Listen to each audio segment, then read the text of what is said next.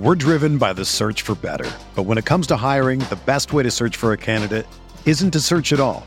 Don't search, match with Indeed. Indeed is your matching and hiring platform with over 350 million global monthly visitors, according to Indeed data, and a matching engine that helps you find quality candidates fast. Ditch the busy work. Use Indeed for scheduling, screening, and messaging so you can connect with candidates faster. Leveraging over 140 million qualifications and preferences every day, Indeed's matching engine is constantly learning from your preferences, so the more you use Indeed, the better it gets. Join more than 3.5 million businesses worldwide that use Indeed to hire great talent fast. And listeners of this show will get a $75 sponsored job credit to get your jobs more visibility at Indeed.com/Blue Wire. Just go to Indeed.com/Blue Wire right now and support our show by saying that you heard about Indeed on this podcast. That's Indeed.com/Blue Wire. Terms and conditions apply. Need to hire? You need Indeed. This podcast episode is brought to you by Coors Light. These days, everything is go, go, go. It's nonstop hustle all the time. Work, friends, family, expect you to be on 24/7. Well, sometimes you just need to reach for a Coors Light because it's made to chill. Coors Light is cold lagered, cold filtered, and cold packaged. It's as crisp and refreshing as the Colorado Rockies. It is literally made to chill. Coors Light is the one I choose when I need to unwind. So when you want to hit reset, reach for the beer that's made to chill. Get Coors Light in the new look delivered straight to your door with Drizzly or Instacart. Celebrate responsibly. Coors Brewing Company, Golden, Colorado. Welcome to the Arsenal Vision post-match podcast. Well, Perez has got the better of it, and he looks to get the better of Schmeichel, and he's done it.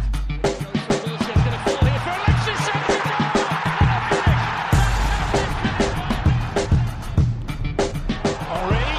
chance. Intelligent selection leads to effective performance and a rollicking 3-0 victory at home in our opening game of the season. This is the Arsenal Vision post-match podcast. My name is Elliot Smith, and you can block me on Twitter at Yankee Gunner. That's right, we got the season off to a perfect start. 3-0 home victory. It's just what you want. The new signings come in and look fantastic. The manager got everything spot on. It's just really hard not to feel super optimistic about the title challenge. Obviously there was some worry with the results in August, but as they don't count, we really should just put those behind us and look to the future. So here to discuss that with me is Paul. You can find him on Twitter at PositiveMyPants. Hello, Pos. Woohoo! Woohoo, indeed. And Clive is on Twitter at ClivePAFC. Hello, Clive. Hello, hello. Hello, hello. Yes, so, look, we worked ourselves up. Let's face it. It's what we do as a fan base. But when the chips are down, Arsene knows what he's doing. And now that the season is officially underway, I think we can see that he's got it under control. So, wait, I'm being handed something now. They're going to count the points from August. All right, I'll scrap the opening and redo it in post after this. But that certainly puts a we've different got spin. 3 points from August to add to that. Yeah, okay. Okay. So Paul, he didn't give Alexis a start. Not super surprising coming off the international break. But when you look at the mood around the club and around the way the window closed and around the way we've been, if not performing, certainly the results we put up in the performance at Anfield, this was just what he needed: easy, comfortable home victory, and it starts by getting the selection right. What did you make of the team he picked, and were you surprised at all to see him sticking with the back three? So it's great when you sometimes it's great when you take Arsene's choices away from him, and in a way he didn't have too many ways to go on this, and it proved to be a strength. No, I very much suspected, and I think I said at the last pod, that he'd stick with the back three. Basically, everybody was away. So to make the adjustments, yes, we know how to play with a back four, but to make the adjustments, he wasn't going to have much time to get everybody's buy-in to that. And I think it's as much an emotional switch for the squad as it is a tactical switch to say, hey guys, we're giving up on a back three temporarily or long term. That's significant. And I don't think he wanted to roll those dice. And I don't think you can stuff the genie back in the bottle after you pulled him out and then stuff him back in again. I'm not sure where we're at with the genie in the bottle at this point. But I think it would have been a huge move to go back to the back four. And it kind of would have been like bottling it. It would have been like the first time we'd a really bad performance, we bottled it and went back to a back four says you really weren't invested in it at all. Now, I know we all have maybe different viewpoints as to how invested the manager is in it the long term, but to bottle it kind of game number 4 into the season, into the season, after you've said you were going to, I mean, he didn't just say he'd start the first game, he said he'd start the season with it. It just would have looked weak. So I think, and let's be honest, it wasn't the issue. We kind of made the point the other way around, that he made our back three play like our back four had played for large parts of last year. So, if he were honest with himself, that wasn't the issue. It was really about mentality against Liverpool. I mean, you mentioned lineup and picking a better lineup. I still say that lineup was good enough to put in at least a decent performance, a strong performance at Liverpool, even if it wasn't our best lineup. The lineup we played at Liverpool should have been able to perform, and that team looked beat before it started, whereas this time round, our team went out charged up, pressing, playing, connecting, and yes, you can run. I ran Bournemouth through the Crapatron 4000, which, as you may remember, is this analog device with wheels and cogs that I use to decipher our performances against shit teams in shit circumstances. And even at the end of that, we were really good, and yes, they were a bit shit. Yeah, I agree with that. I don't think those two things are mutually exclusive. By the way, I have a Rube Goldberg machine that makes the cold opens I do for the podcast, so we each have our own thing. Okay, that's good. That's good. Yeah. Well, look, I think it's fair to say that he picked the back three the way we'd want him to pick the back three instead of the way he had been, shoehorning players into positions that don't necessarily fit them. I think it's interesting, just as an aside, I don't know if we need to get into it right now, to see Monreal develop into that because, for the most part, I think he has been one of those quietly really important players for us through the seasons, and the way he's now adapting to just being one of the three in the back three is really impressive. But Clive, the players that obviously are still under the microscope to some extent are Lacazette and Kolasinac, being that they're the new arrivals, and they both had a big impact on the game. But I want to start with Kolasinac. This was his first chance to start as a left wing back, and while he didn't have a lot to do defensively, which may have a big impact on how we feel about his performance, he certainly was involved in the attack. One of the things I noticed, when he was able to get to the end line, he prefers the cut back. He seems to be much more intelligent about the final ball than any of the players we've seen playing in that position.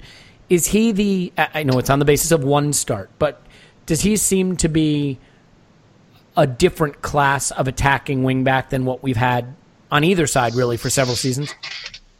Yeah, he is going to be a major player for us because the way we attack, we are very left-sided biased, right? So we attack for Alexis a lot, and it's very important that that combination really, really works. And what he adds is timing. But you're absolutely right, Elliot. When he gets into the final bit, when most people lose their composure, he almost gains composure. And on the cross, although he was running at full speed, he sort of dinked that cross. And the moment he left his boot, he thought, we're going to get a chance from this. He really, so a lot of people in British football, they hit areas. He hits players. He really picks people out. Sometimes you get an ooh from the crowd for putting a cross into a good area. Then it's the forwards issue for not getting there. This guy says, no, I'm in this situation. I'm going to make it happen. I'm going to make an assist happen. And he really does have a great point, Clive. Can I just throw in, you hit something for me that I hadn't realized before, which is how accurate all his crosses have been. And is that because he gets to the byline, but also quite close in? He's not swinging them from where, say, Ox would have swung them. Yeah, he drives.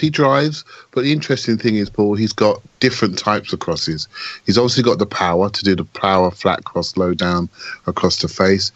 But he's got dinks. I mean, I went to the pre-season game and he dinked one there. Yep. This was like a dink cross where he sort of faded it into the area. So he's a serious guy when he gets into the last third. I thought Welbeck, although he played really, really well, there was a couple of occasions where he didn't read the 1-2 with Klassenet, and basically we just broke down a couple of times, and there's a few murmurs in the crowd. But as soon as he gets the ball as he wants it, then those murmurs go away. And funny enough, when Alexis came on, they did a couple of 1-2s that look very interesting for the future. So I see a real combining player there, and one's going to get a lot of assists. I see the other side with Bellerin more of a counter-attacking side and a bit more of a wall pass side rather than a pure assist side, So yeah, the two of them are great balance. Surely it will benefit him to see another wide player being a little more thoughtful about the final ball, looking up, picking out a man, pulling it back, playing. Because I even saw Bellerin making some, and maybe this is pure narrative or ad hoc analysis, but playing a little bit more intelligently to the top of the box instead of whipping it in. I think when you have Oxlade-Chamberlain or Kieran Gibbs, in the wide position on the other side, you don't necessarily have that person that you can use as a role model in a way. And I think Kolasinac's approach to how he plays the final ball can only help Bellerin in terms of seeing the right way to do it. Yeah, I sort of agree with you there. I think both sides, they didn't just bash the ball in. If the ball wasn't there or a player wasn't there, they turned out or they recycled again and played, moved the ball around until we had the right type of possession that we wanted.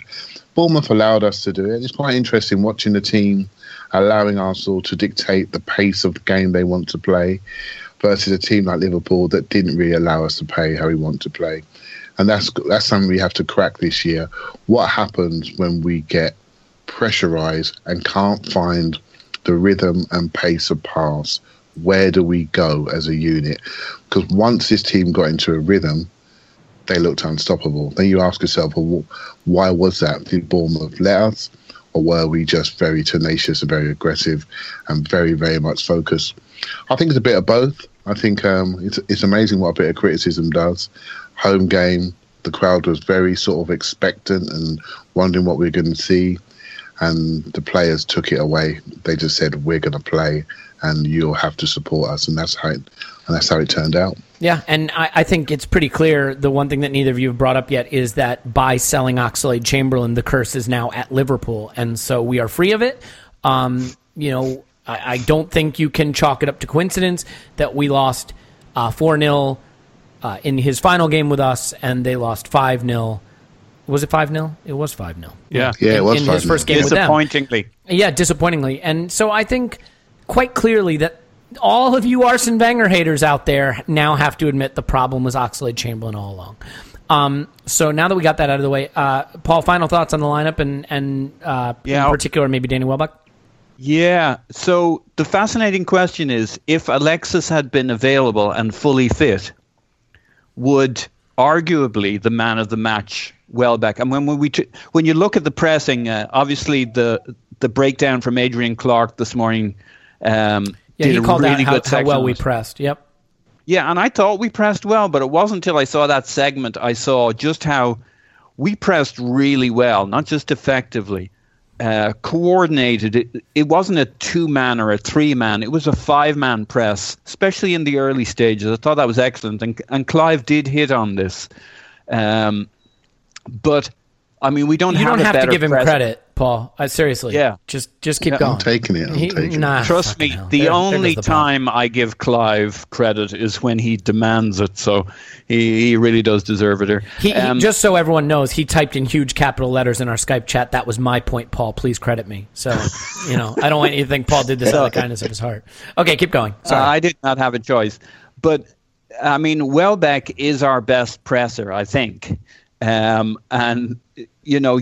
if you're the manager, you know what you're going to get from him every game. I mean, he was actually our best presser of not many against for his section against Liverpool. But if we play Alexis in this game, does Welbeck get on the field, and who does he get on instead of?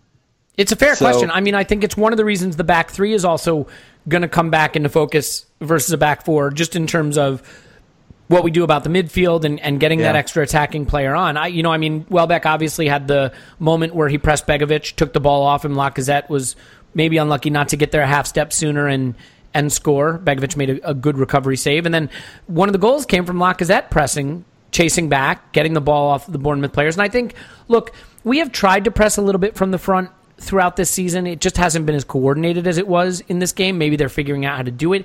It also may be the fact that Bournemouth really didn't look comfortable getting the ball out from the back that emboldened us to really get into them, realizing that we could take the ball off them. I think what's problematic for us with the press is when they start to break it, when they start to have that outlet pass or know how to break it down, a lot of times I think we either give up pressing or we're reluctant to press or we do it unintelligently. I mean, think of how many times this season we've seen Xhaka when the possession changes over, Xhaka pressing up at a time when he shouldn't be. I still think instincts have to be right. One of our. Yeah, I think that's absolutely right. I think this is probably our best pressing performance in recent memory, including the games against Chelsea. Mm-hmm. I thought this wasn't a 3-man or 4-man press. The whole front 5, 6 or so were in a coordinated fashion, especially in the early stages. It's clear to me what the game plan was, and we really stuck it to them. And I just wonder how good a performance it would have been without Welbeck and how you get him in the team when Alexis gets picked. So that's kind of a fascinating question for me, what we do going forward. Because for me, he's a starter without a nailed-on position. He's mm-hmm. in this format. I don't even think you can say he's a utility player, apart from the fact that you could play him at striker, but probably we won't do from now on. The funny thing is, despite his challenges with finishing, and obviously he rectified that to some extent in this game, it's hard to think of too many performances where we looked insipid, lifeless, without threat in games where Welbeck started. Now, that's meaningless if he's not finishing the chances. I mean, he had the first chance of the game against Liverpool. He didn't put it away. But he definitely gives you that energy, that pressing, that capability to affect the game in the air, on the ground, with his running, with his tracking back. Now, I know, obviously, Clive, we don't like to pick on Paul, but as you have sort of a better seeing of the game and know the answer to the question he posed, I guess I'll just let you answer it. Paul seems a little flummoxed about what to do with Welbeck vis-a-vis Alexis's return. Why don't you go ahead and educate us? No, I just think we have some decisions to make. Well, don't be humble now. Tell us the answer, man. Well, we're going to Chelsea. Right? That's what we all think about at the back of our minds, and we are going away to a top 6 team, and we don't win. And I asked myself, where was the confidence to put that amount of energy in at Anfield? So by picking someone like Welbeck, and I would pick him over Ozil for the Chelsea game. I know that's probably going to make some people wonder, but, ask yourself a question. The energy required for a away game when we have 2 in midfield, we need a number of people working very hard at the top end of the pitch. And I'm not saying Ozil didn't work very hard against Bournemouth. I went to the game and he worked incredibly hard. He had the most sprints of anybody in the game. I think it was 70. Yeah, 70 sprints in the game. Yeah, he was all over the pitch. He was all over the pitch. And I'll tell you what, even in the 90th minute, he was on the last man, wanted the ball played down the sides. So it wasn't just in patches, it was for the entire game. But we can't be afraid to say, okay, it hasn't worked in a top 6 away for a while. And maybe we need more energy, more aggression, more fitness for the start of a game. And then we make changes later on. And let's try something else. Let's have, Welbeck, Alexis and Lacazette maybe up front, and have the 2 in midfield. We keep talking about 3 at the back, and I firmly believe 3 is the magic number we need to think about. We have 2 decisions all season, whether it's 3 at the back. Is that a subtle way, just quickly? Is that your subtle way of saying we should permanently remove Tim from the pod and just keep it to 3 of us? Because that's super passive aggressive. You could just tell him on WhatsApp or something. I bumped into Tim in the game, so I actually bumped into him in the stand. So we had a good. Now that's not passive aggressive. That's just aggressive. Yeah, we had a 1-minute podcast, and which was podcast gold that would never be released. Had a quick chat, and but yeah, we had a good laugh after the game. So good stuff. Go on. Sorry. So yeah, it was 3 is the magic number for me. It's 3 at the back or it's 3 in centre midfield. And you do what you need to do at the back to allow the 3 in centre midfield to actually happen. We have to think about centre midfield when we come to these bigger games because we can't do what happened at Liverpool all over again.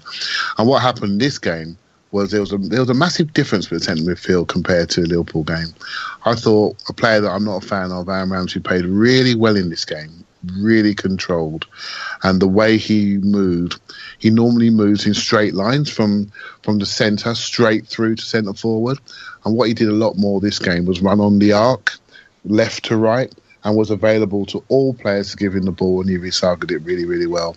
I often say if he ever decided to do as much running in a smaller space, he could be a really dominant midfielder and allow us to have overloads in other areas.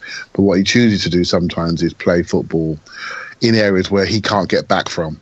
And I thought he was much smarter and only started to break forward when we were 3-0 up and when the game was done. And I thought he was a very, very good performance. And it shows you what can happen when you play under instruction, when you're coached and have respect for your teammates, that all units can actually work. Yeah, I think this is good to see. The interesting thing, Paul, that I would say here is if you wanted to be a little bit, not cynical, but if you wanted to be a little, contrarian, I guess is the word I'm looking for, you could say that actually, other than the Liverpool game, we've played well, in particular in the attacking half, in every single game this season. We scored 4 in the opening game, in a game that we probably should have won much more comfortably. On XG, we were dominant. The Stoke game, we created lots of great opportunities. We were unlucky not to have a goal counted for us, unlucky not to get penalties. On XG, we dominated that game. And we were dominant on XG in this game and scored 3 and could have had more. Putting the Liverpool game aside, because of all the problems that we've had facing pressing teams and top 6 sides away and all the things we've already discussed, was this game actually really a change at all, or more of the same of what we've seen all season other than the Liverpool game?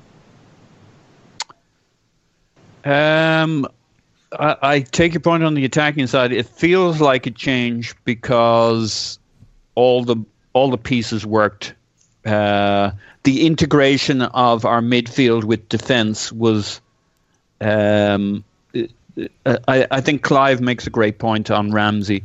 His discipline, being tuned into where he needed to be, was much stronger in this. And I really felt that throughout the team, going forwards or backwards, particularly going backwards, they'd got the memo, which we hadn't seen in the first 2 games, where, as you said, offensively we were quite impressive going forward. So to me, that's the big change. This was a much more balanced, integrated team, but really thriving off the pressing. A coordinated press, pressurizing them in their final third, but then in a coordinated fashion, falling back as a unit when they had the ball. So it's just like we got the message right. It may have had a lot to do with playing people in position, playing players who knew how to play the system. And I think a lot to do with Welbeck. I think Alexis is going to be a huge player for us, potentially, as usual. But he's, especially at the moment with his mindset, it seems like he's a little separated out from the team, and maybe I'm projecting on performances that haven't happened yet.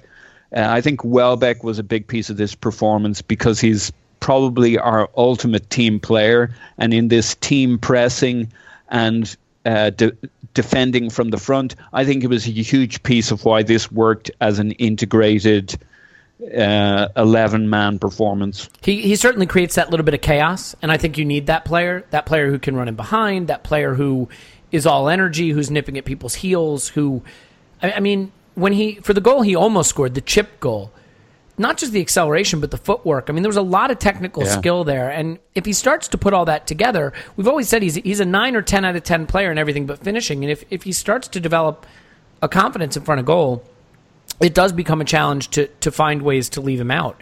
But Paul, I guess I'll stay with you just for a second, and then I'll come to Clive, because I know midfield is a big issue for Clive. I mean, you can look at this another way. 7 a.m. Kickoff did a great By the Numbers piece for our blog. You should go look at it.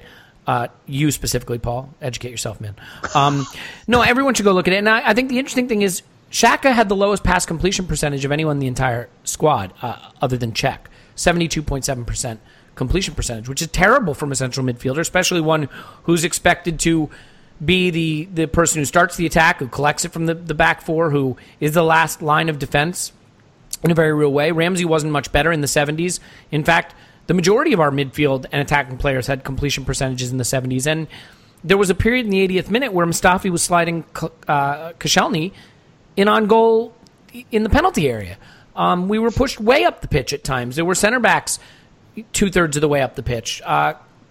Xhaka and Ramsey at times were in the final third. And so I guess, are we still I mean, if Bournemouth had more composure on the ball, a better out ball, maybe a speedier or more powerful player to run in, are the warning signs still there? Are we still potentially allowing ourselves to be sucked too far up the pitch, to let our midfield get too disconnected from the center backs, and that vulnerability was still there, just sort of concealed by the fact that Bournemouth didn't have the players or the ability to exploit it? Yeah, I mean, maybe there's something to that. I mean, the eye test of the game, I'm surprised that the stats you're quoting in terms of how many passes we missed, it didn't feel like that. I don't feel we were taking risks. I think maybe we just played the opposition, and when you don't sense the threat for them, you might as well go bigger on your passes. I think we were just taking the energy and going for it and taking higher risk passes because there were goals at the end of those every time it came off. So, but you might be right. Maybe it's a false dawn, but that's my feeling on it. We were just we turned up the dial. Mm-hmm. Xhaka was looking for those line breaking passes, and there were another 3, 4, 5 goals in this for us if everything had come off for us. So there was I remember an eye-catching through ball that put Ozil into the box. I think that was his one with his shot on goal, and it kind of caught my eye because there were easier good passes, but he spotted this one straight off because I think that's where everybody's eye was. They were going for the big swing at this point, so maybe that's it. Maybe you're right. Maybe there's more trouble to come. Yeah, and look, I mean, I'm not saying we played poorly. I think what we did really effectively is the minute the ball was lost, we were switched on to pressing and winning it back. And Bournemouth didn't have the composure or the options as an outlet to recover from that. And so when we lost the ball, we actually turned it into an opportunity to create attacks, essentially counter-pressing. And we got a first-hand look at how dangerous that can be at Liverpool before the international break, and I think we did some of the same things to Bournemouth. I mean, Clive, that is really the question, though, right? I mean, we can come on to Lacazette and where the team goes from here in terms of reintegrating Alexis, but it is going to be sort of the midfield and how the midfield gives us balance that I think determines our season to some extent. I mean, can you make an argument that despite the heavy defeats away to the Big Six, which we have to find a way to stamp out, I mean, you can't keep doing that, it's embarrassing, that this way of playing, that getting all these attacking players into the final third, that pushing players up, that putting bad teams under pressure is actually the right way to play these smaller sides, because you're not looking for 1 point, you're looking for 3. And that while it sometimes means we're defending one-on-one in situations that look like we're disorganized or like we don't have a plan, is it maybe the plan? We can't be doing this haphazardly. Is it maybe the plan that Arsenal's saying, to win the league or to finish in top 4, you have to take max points against smaller teams, and the best way to do that is to push into their defensive third? It could be. I think what was interesting was the confidence in our group to do the right thing. I mean, I want to know where that energy was at Anfield. So it's interesting you speak about Xhaka's numbers. The first thing I do when I look at our centre midfield is I look at their energy levels and their distances. And what I saw was Xhaka doing a lot of running into wide areas to cover fullbacks and really be mobile. It probably caused him to maybe lack a little bit of control. They were working very hard. There was one part of the game where Ramsey sort of slightly to the left, he turns in and he turns out, and he plays a blind pass out to the right wing back and just boots it out of play. But he was so keen to move the ball quickly and get it out of that middle third so that we don't lose the ball in transition and then be broken into our back 3. And everyone jeered, and I thought, you know what, at least I know the decision that he made was the right decision. We just weren't in position to receive the ball. But what I don't want to see is us getting clogged down with slow passing at the centre midfield. When you're receiving the ball, you're standing still target. what happens is the opposing players get your head down, take the ball off you, and run unopposed onto our back line. And that happens so many times at Anfield. We move the ball so much quicker. And I keep saying to myself and to anyone who will listen, what's going to happen to Arsenal when we can't move the ball? Where do we go then? What's our game plan? How do we exit? How do we build confidence? How do we build momentum? And what teams have done for many, many years, they've put us under pressure so we can't move the ball. They foul us strategically to make sure we don't get no rhythm. And they upset us. And what we do is we overcommit. On the first time you overcommit, they score against us and they sit in. That's what teams have done for many, many years. And we still need to fix that problem. I do think seeing the energy of the group, you could tell within 10 minutes. Remember I said to you, Paul, last week, we'll know in 5 minutes how we're going to play? Well, the first 5 minutes, we were perfect, right? The speed. And I think the team has to realise that our strength, the way we attack, is actually in wide areas. How we connect, say, Ozil to Bellerin on that side, and how we connect Alexis to Kolasinac on the left-hand side. We are a team that attacks on the inside shoulder, outside shoulders of wide players. And we really drive, and we are very intelligent around the box. I've got a Chelsea season ticket holder friend, and I say to him, how do we compare to Tottenham? And he says, with Tottenham, when they get around our box, it's far more muscle-bound. They smash the ball in, and we can deal with that. We're quite muscle-bound ourselves. When you get around the box, it's far more controlled, far more thoughtful. And it's quite interesting to see how other teams see you. When you get around our box, we all get worried as fans. So we have to keep you away from our box. And that's what they try to do, especially when we play away from home. So I think we have got a real strength and real thought process and real creativity around opponent's box. We just got to get there. And Liverpool didn't let us get there. And I'm sure Chelsea will do their best not to let us get there on Sunday. But I really liked the energy and purposefulness and a team that looked really balanced. I thought it was our best back three. Monreal was very, very good. And it's always good sometimes when you go live. You see where the players, who they rely on, and the amount of times Monreal gets the ball. And when he gets the ball, there's not a murmur from anybody who think he's going to lose it. He's got 2 or 3 what I call composure moves where he can either cross his way out of it or just goes one touch down the line. He looks really comfortable. He follows his pass. He presses in the other half. He wins his first headers. He's a very good player on that position. He could get a new contract. I really think he could, because he knows that position really, really well. And the guy on the outside is doing all his running for him, and he can play the passes through to Alexis. He can play it to Ramsey. He can play it to the forwards. It looked really good. It looked very good, very balanced. And it's a shame you had to wait till game 4 to see the balanced team that we've been yearning for the last few weeks. Yeah, and it's hard not to go back and want to complain about. I mean, I don't think anything was changing the Liverpool outcome, but you look at Kolasinac on the left, and the kind of service, the kind of delivery he provided, and it's hard not to think that maybe there could have been an extra chance or two in the Stoke game, to change the outcome there. But ultimately, we are where we are, and I do think selling Oxlade-Chamberlain is addition by subtraction. I do think it helps sort of force balance on Arsene Wenger. I actually thought this was a good game for Bellerin, by the way, who seemed a lot more comfortable in his natural position again. Paul, one thing that I think is interesting about the way we play right now is this sort of relates maybe to Alexis coming back into the squad too, is we don't have a dribbler in the side, and we completed fewer dribbles against Bournemouth than I think Oxlade-Chamberlain does in a single game.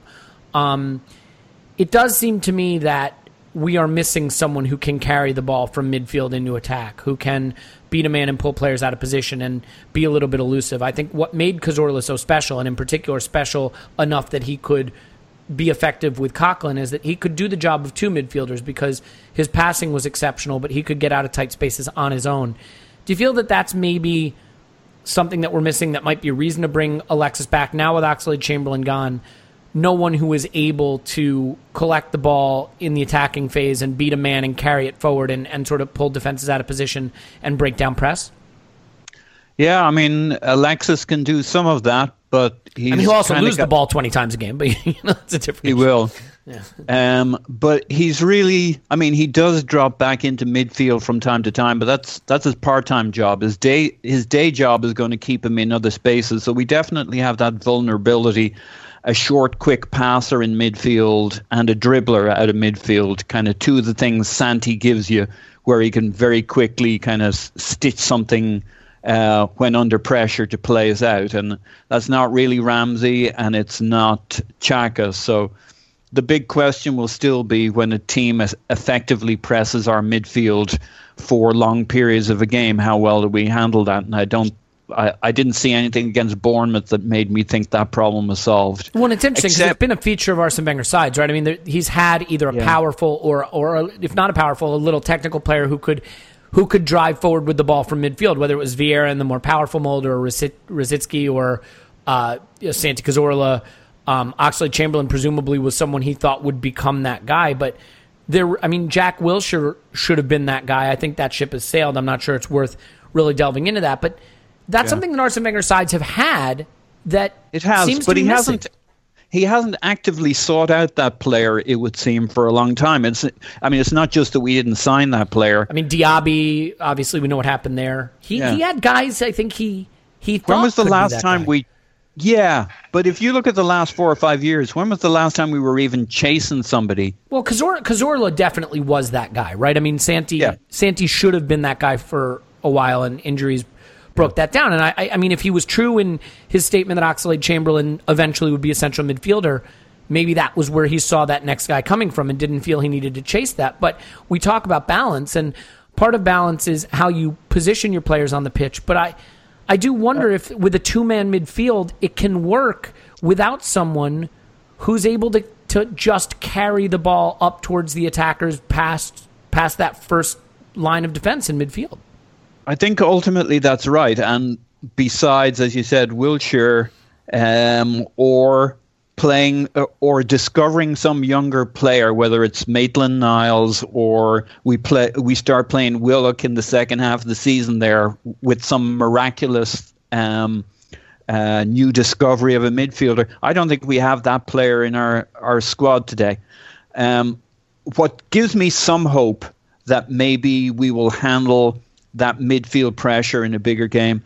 But what we do have is a coordinated front pressing unit that's part of an overall team approach, at least based on Bournemouth. If we can keep that going forward, that looked to be part of an overall strategy with playing out from the back. And I thought it was particularly notable from Cech through Monreal and through Xhaka, how semi-suicidal, in a positive way, how committed we were to playing out from the back, especially in the first half when the game was well up for grabs.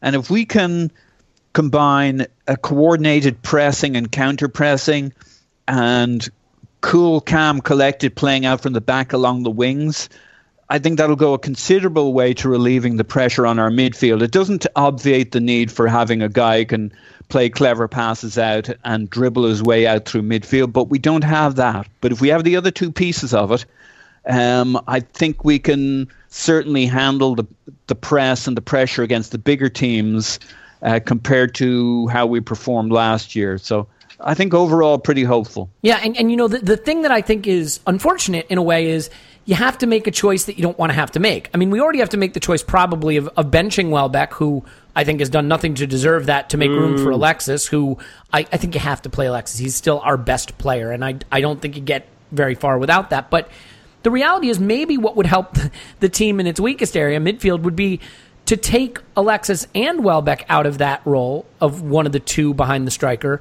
and turn that into an Iwobi role or something like that. Someone else who is more of a link-up play type player, a connective player, adding an additional player who can kind of drop deeper into midfield and connect with Xhaka and Ramsey, especially as Ramsey is making those runs forward, so that there's a little more control. But then you say, do we have enough goals in the side just playing the one striker with Ozil and Iwobi behind? And I think that points to the challenge with the back three, that the squad was never built to be a back three squad, and now you're seeing some difficult choices needing to be made with personnel that maybe would be more suited to a back four. trying to get players on the pitch. Iwobi, for example, who is such a talented player, just does not appear to have a way back into the squad anytime soon. Maybe with Europa coming up, he will, and we'll come to that in just a second. But before we talk Europa and then ultimately Chelsea, Clive, I want to finish with this game, and there's a lot more we could get to. When Alexis came on, I thought he looked really bright, by the way. I thought he had a really good cameo. I think he was a little bit unlucky. He was very good, created chances, had chances, and did not look fat. So there's that. But as far as Lacazette, he is not a Robin van Persie in the sense that he's going to drop deep and link up and then get into the box and get on the end of it. And I think, maybe he's going to be a little more in the Walcott mold in the sense of not going to have a mountain of touches and passes. But in terms of his tracking back, winning the ball, he did win the ball to create a goal. I think it was to create Welbeck's second. He did almost score a goal, helping Welbeck press from the front. He took his chance that he did finish beautifully and created some opportunities with really just silky touches and intelligent play. I mean, it's been a few games now. Unfortunately, he didn't start against Liverpool, but I know this was not necessarily the guy you wanted. Are you feeling pretty good about who we've got on our hands now? Yeah, I didn't know much about him before he came, and I was wondering what he would be like. No, wait, I got to stop you. You're doing this wrong. You watch 2 minutes on YouTube, and then you say you know the player inside out and talk like an expert. But okay, we work on that later. I thought he was hard to read. It's easy to see the goals, but I'm thinking to myself, would he survive in England? Is he strong enough? And some people that I know that really do watch the French league were absolutely adamant. And these are just not, Euro hipster. These are people that really think this through. And I said, okay, I'm going to hold my thoughts, hold my gut feel. And, watch him pre-season, watch him again on Saturday. He's an adult footballer. And we don't buy ready-made footballers very often. And he's a ready-made adult footballer that knows his role, that looks to link, is very efficient on the ball. And when you watch a game, you think, okay, if he turns right, the game's going to open up. And he just turns right. Right? And if you were to I remember Arsene Wenger said something about Cesc Fabregas one time. He said, when I was watching him when he was young, I would when you get the ball, I'd see there are 4 options. I would freeze the video and say, that's the best option. I'd start it again. And every time I started it again, he chose the best option. I thought that's a player that understands the game. I sometimes feel that about Lacazette. You watch him, you think, there's the best option, and he chooses it. Whether it's shot selection, pass selection, how to hold it, when to tackle, he does the right thing. I think our challenge is to get him to touch the ball a bit more often, because he's quite a quiet guy, quiet footballer that just goes about his job in a very cool Bob Marley type way. And when the ball lands at his feet, you just think, you get excited, and you think, why? Because he's doing everything correctly. And you heard me speak about Danny Welbeck and how he sometimes can look a little bit wild with what I call a lack of shot preparation. And funny enough, he got his stride pattern perfect for the second goal. But when he approaches the box, he's too fast, he's too rushed. Even his first goal, he nearly overran it and headed it back onto himself. He just needs to calm down. He just needs to look at Lacazette, because everything he does, the way he approaches the football, is technically perfect. Good. Do you think the reason he's so calm is all the marijuana you referred to him smoking? Well, maybe. I'm not sure what he's doing, but you mentioned Bob Marley. I assume that's what you're talking about. Yeah, exactly right. He's just very cool.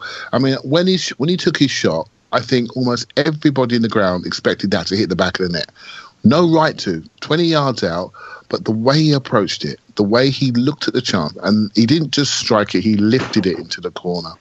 I mean, he's a proper footballer, and I think if we can, there is a level of adaptation for these guys, and Kolasinac as well. Kolasinac towards the last 10 minutes, he was on it, hands on his knees. He was finding it very tiring. And sometimes we all want to see these guys out there, but there is a level of intensity of our game that does take a bit of time to get used to. And maybe, although we don't like it, we don't know what's happening behind the scenes. We want to see him out there all the time, all our new shiny players.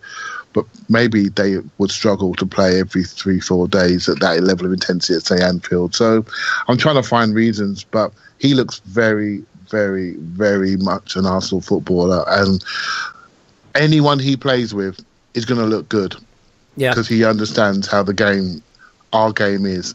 And I don't know how he arrived at us. Maybe he could have gone to Atletico Madrid, but to me, he's made a real good football stylistic choice to come and play with Ozil, Sanchez, Giroud, anybody. They all talk his language. That's what I'm trying to say. It certainly. I was particularly impressed by how fluid our front three were. It wasn't at all a two with the one in front of them, and very often they'd line up with Welbeck in the middle and Lacazette on the right. Ozil was the breakdown covered that pretty well. Ozil had those runs in behind from being on the corner of the defender. I thought it was a really integrated front three, pressing wise and attacking wise and getting in behind wise. Yeah, and definition. Sorry, that was and definition. and definition of roles. Right? That's what you're sort of that's what you're leading to. They all took up the role that was required at that moment. So if Lacazette went short, then Ozil went spun wide. Ozil spins very early. The moment we get the ball, he's off, and his movement demands the ball to be on its way. And Welbeck, just energy, just work rate and effort. We just follow his example. So yeah, it was a lovely balance. And I do look around the league, and I'm always looking at Chelsea and Tottenham, right? But you look at Chelsea, Tottenham, Manchester United, and you look at, say, Tottenham with Eriksen, Ali, and Kane, and then you look at our front three, stroke four, Alexis, Ozil, and Lacazette. I think that stands up with anybody's. I really do. We haven't seen it yet, but I think it stands up with anybody. I think it stands up with Lukaku, Rashford, Mkhitaryan. I think it stands up with them. I think it stands up with City, Aguero, Jesus, Sane, whichever combination you want to play, Sterling. Our front three has got real potential. It's got balance. It's got the right age profile around it. They're not kids. They're adults. They know the game. They're experienced. I think I know we put a lot of emphasis into Alexis this year to get us into the top four. There's £6 million burning a hole in our club finances. But if they all hit it off, let's see where we end up. Yeah, and this is the problem because, there's Alexis and Ozil and Sanchez and Welbeck and Iwobi and Theo and Giroud and nobody in midfield. And once that sniper took out Francis Coquelin, which, I have no love for him, but you never want to see anyone take a sniper bullet in a football stadium. He'd actually done. I know it was only Bournemouth. I know he'd done fine. I know it's fine. He did well. You know what? But anyway. You know what, Mr. Quixote? You don't need to tilt at this windmill. It's totally fine. He was doing fine. All right, Mr. Smart Arse. How are you playing Alexis and Sanchez then? Well, they're the same person, so I'm just going to put one of them on the pitch and hope it works out. You listed them twice. I did. Okay, fine. Yeah. Son of a bitch.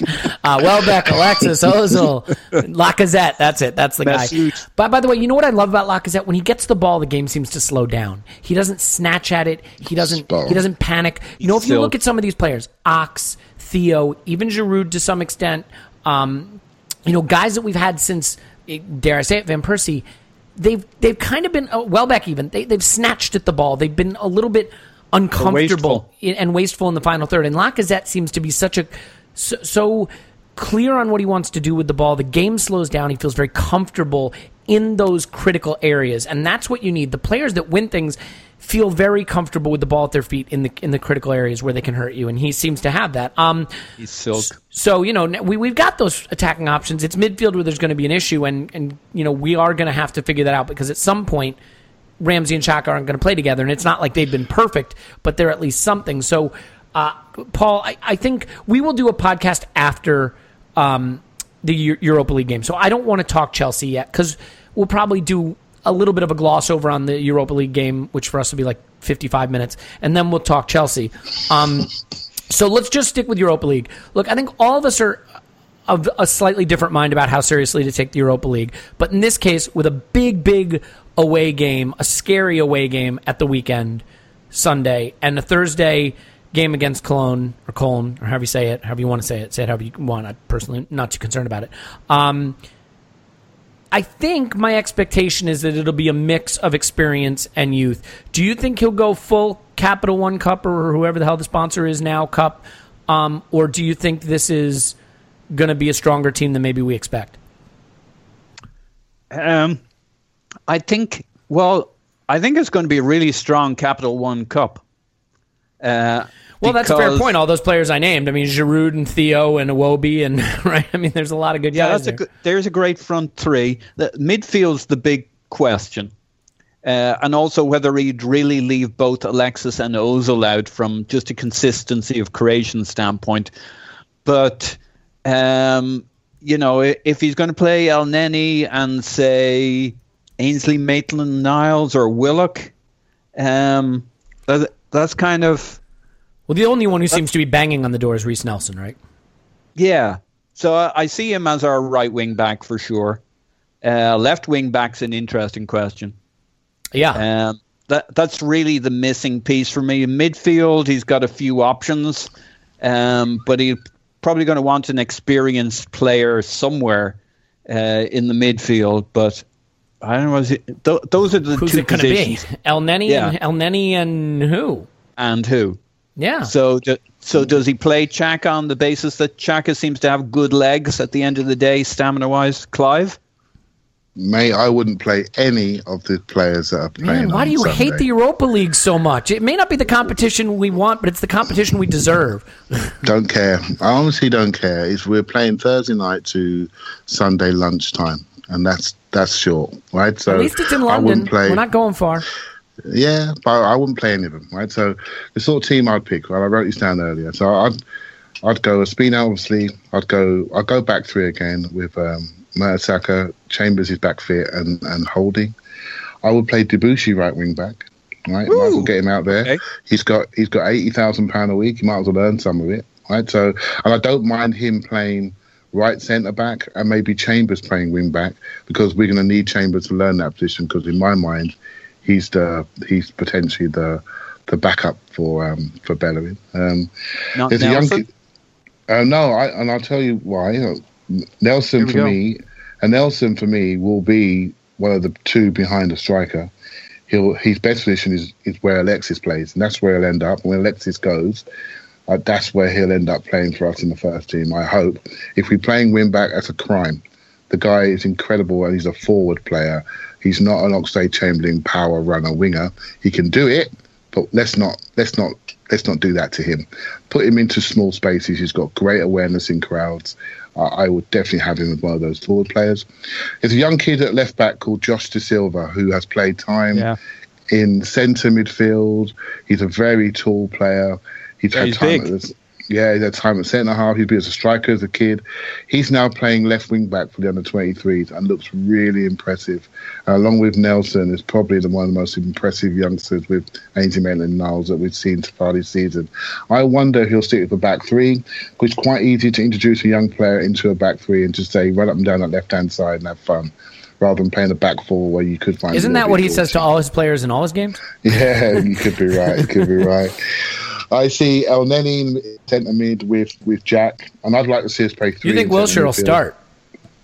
I think Wilshere will definitely start. Oh, for God's sake! It seemed like Arsene, though, because he was asked in the press conference, and he was kind of like scrambling at the thought of Wilshere playing in the Europa League. So I'm not sure it was his first thought, but with Coquelin injured, I guess that shakes it up. So yeah, it does. Coquelin would have played for definite, and probably would have been Coquelin, El Neni, and Jack may have been in one of the forward positions. But I mean, I'd see El Neni and Jack playing, and I'd like to see three in centre midfield. I think Iwobi, who had a really good pre-season, I'm sort of been thrown to the curb. I'd like to see him play as a three, so 3-5-2 with Theo and Giroud up front, and bring on Nelson later on and the younger players later on. But I would definitely... But maybe Alexis may be on the bench because he needs game time. Alexis may start in Iwobi's position and then come off after 55 minutes. So that's where we're going to get our experience from. But yeah, there's plenty there, right? There's plenty of players there that need to play. And so that's not really a young team. That's an experienced team, apart from maybe Josh De Silva playing in there. I would love to see Maitland-Niles get some time in centre midfield. I think he potentially is that physical player that we miss. He's not experienced enough. He hasn't been tested. But when I worry about Arsenal is when our rhythm stops, where do we go? Can we physically cope? Can we physically run with Bakayoko and Kante on a tight Chelsea pitch when as soon as they win it, give it to Hazard, 5 yards they're on the edge of our box. That's what it feels like sometimes at Stamford Bridge, compared to Wembley, where we do very well against them because it's a much bigger surface and we can recover into the big spaces. So that's the type of team I'd like to see, and interesting to see what formation he chooses, or if he chooses to experiment with a 4-3-3 with 3 in midfield to see how that would work for the game at the weekend. Yeah, I could see that. I mean, look, I hate to point this out, but this is a Bundesliga team that we're playing. I know they lost their top goal scorer in the summer, but I mean, like, would we put that kind of side out for, Bournemouth, I guess, would be a team that comes to mind, or, a Huddersfield or something, and they probably are above that level anyway. So I think at some point we have to decide, do we want to get out of this group? I mean, it's a group we should easily get out of, but I don't know that we can do it playing the kind of teams you guys are suggesting. I mean, maybe on the strength of the attacking power we have with a Giroud and a Walcott and a Wilby or whatever, that's enough to get it done. But given that our best 11 is not very good defensively, I don't know how much confidence I would have in basically a U23 side back there plus Per Mertesacker. No, I think if you look at that team, honestly, if you look at that team, we got 140 grand Theo up front with Giroud. No, I agree. The attacking is not an issue. Yeah. But we've got El Neni in there. There's one kid in my team in De Silva, and maybe that won't happen. That's just a guess. Well, Chambers and Holding, I guess that's fair. They're not U23 guys. They're just not young first team players, I suppose. Exactly, that need to support a Per Mertesacker, and he'll be there, right? So I'm okay with that. I mean, for me, I'm not even agrees with me, and I was talking to people today online. For me, the most important thing is to get Arsenal back into the top 4. And surely, with the decision we've made with Alexis, that's our goal. Wait, let me ask you this just real quick, though. I mean, if that's the goal, if the goal is to get back into the Champions League, because you don't care if you finish 4th. I mean, if they gave Champions League for finishing 8th, we'd be saying finish in the top 8. So if the goal is to get back in the Champions League, realistically, the only other team that should win the Europa League on odds, I realize it's a total crapshoot, is the team that falls out of Spurs' Champions League group. That's going to be a really good team, whoever it is. Dortmund, Madrid, Spurs, whoever it is. I mean, in theory, I guess Spurs could get hammered so badly in that group that they don't even get into the But that doesn't make it 50-50. No, I'm not. No, Paul, I'm not saying it makes it 50-50. I'm just saying that it's probably 8-1. All right, no, again, we've covered this. Again, my point is not that we should feel entitled to it. What I'm saying is, which do you think are the longer odds? Winning the Europa League or being better than winning the Europa League? Not even close. United, Chelsea, City, Spurs, and Liverpool. You think we can be better than 2 of those teams? It's 8-1. We have a much better shot than 8-1 at getting in the top 4. Yeah, I think the league has got to be everything. I mean, for so many reasons, right? We speak about the squad a lot. We speak about the things that potentially happening in the background. We got our 2 superstars not signing contracts. There are rumours of Ramsey being offered a contract and refused the first offer, which may be bartering, but we don't know. We just lost a 24-year-old to Liverpool. We've got a team of 30, approaching 30-year-olds. Our better players are at that level. And then we've got a group of younger players that are not quite there yet. We got Bellerin who's 21, 22, potentially he asked to leave.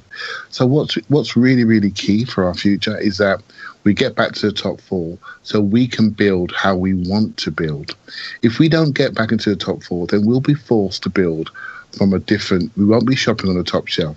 We'll be shopping on the medium shelf, right? So there will be no choice in how we have to build because there will be 2 years out and we're going to have a significant rebuild. The contractual situation into the season is going to be huge. For me, top 4 via the league is really important, not just qualifying for it, but via the league, because positionally it makes us more attractive if we're really competing. And players want to see something that's moving forward. We've won cups before and it hasn't attracted people. So we need to make ourselves more attractive by being really competitive in the Premier League, in my opinion. But I do recognise that no one agrees with me at all. No, I don't disagree with anything. Based on what Manchester United did. But Manchester United had a massive squad with £250 million worth of investment, and they limped over the line. We haven't got that. We've got rid of a few of our squad. We can still name a competitive second team. We're going to lose that when injuries come on board, no doubt. I think it's very tiring competition that can only take away from the league. You can see what happens when we lose a league game, the world ends. For me, the league is everything, but let's see how we go, eh? I'm with you, Clive. You can't fool the fat man. If you can't perform in the league, the ground you're on is so shaky as a team, a squad, yes. a manager. And I guess the question also becomes, look, the Europa League is the best way to destroy your league campaign. If you take it very seriously, you are essentially giving up on the league. We've seen that from other teams that have tried it. I am not prepared to say top 4 is gone. And to be fair, I don't like to point out when I'm wrong. Thankfully, it's not necessary very often. But, I mean, the odds on us finishing top 4, technically, according to the betting markets, at 2-1. And I think Paul's right, we're about 6 to 8-1 in the Europa League. So technically speaking, the odds suggest it'd be easier for us to get back into the top 4. But there will be time to debate all of that. As they say, judge me in May. So you guys can fuck off until then. In any event, hopefully we can win it. Look, I think it'll be interesting. It is, on the one hand, Chelsea are in the Champions League this week, and I think you could argue they have an easier game in the Champions League than we have in the Europa League, and they get to play the game a day earlier. They have a team that sounds vaguely like an epithet.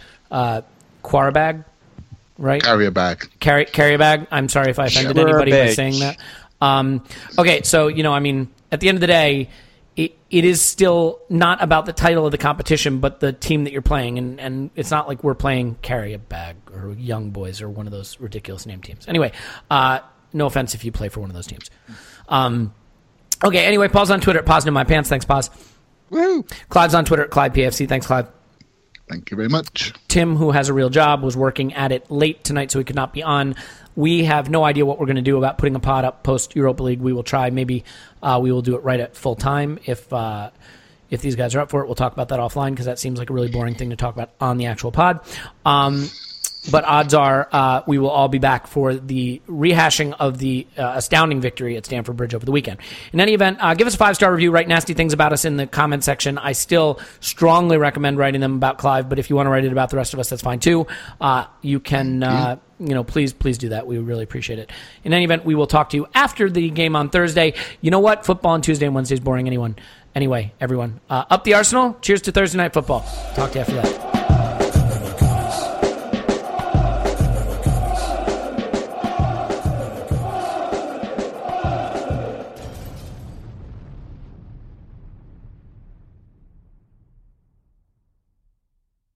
Everyone is talking about magnesium. It's all you hear about. But why? What do we know about magnesium?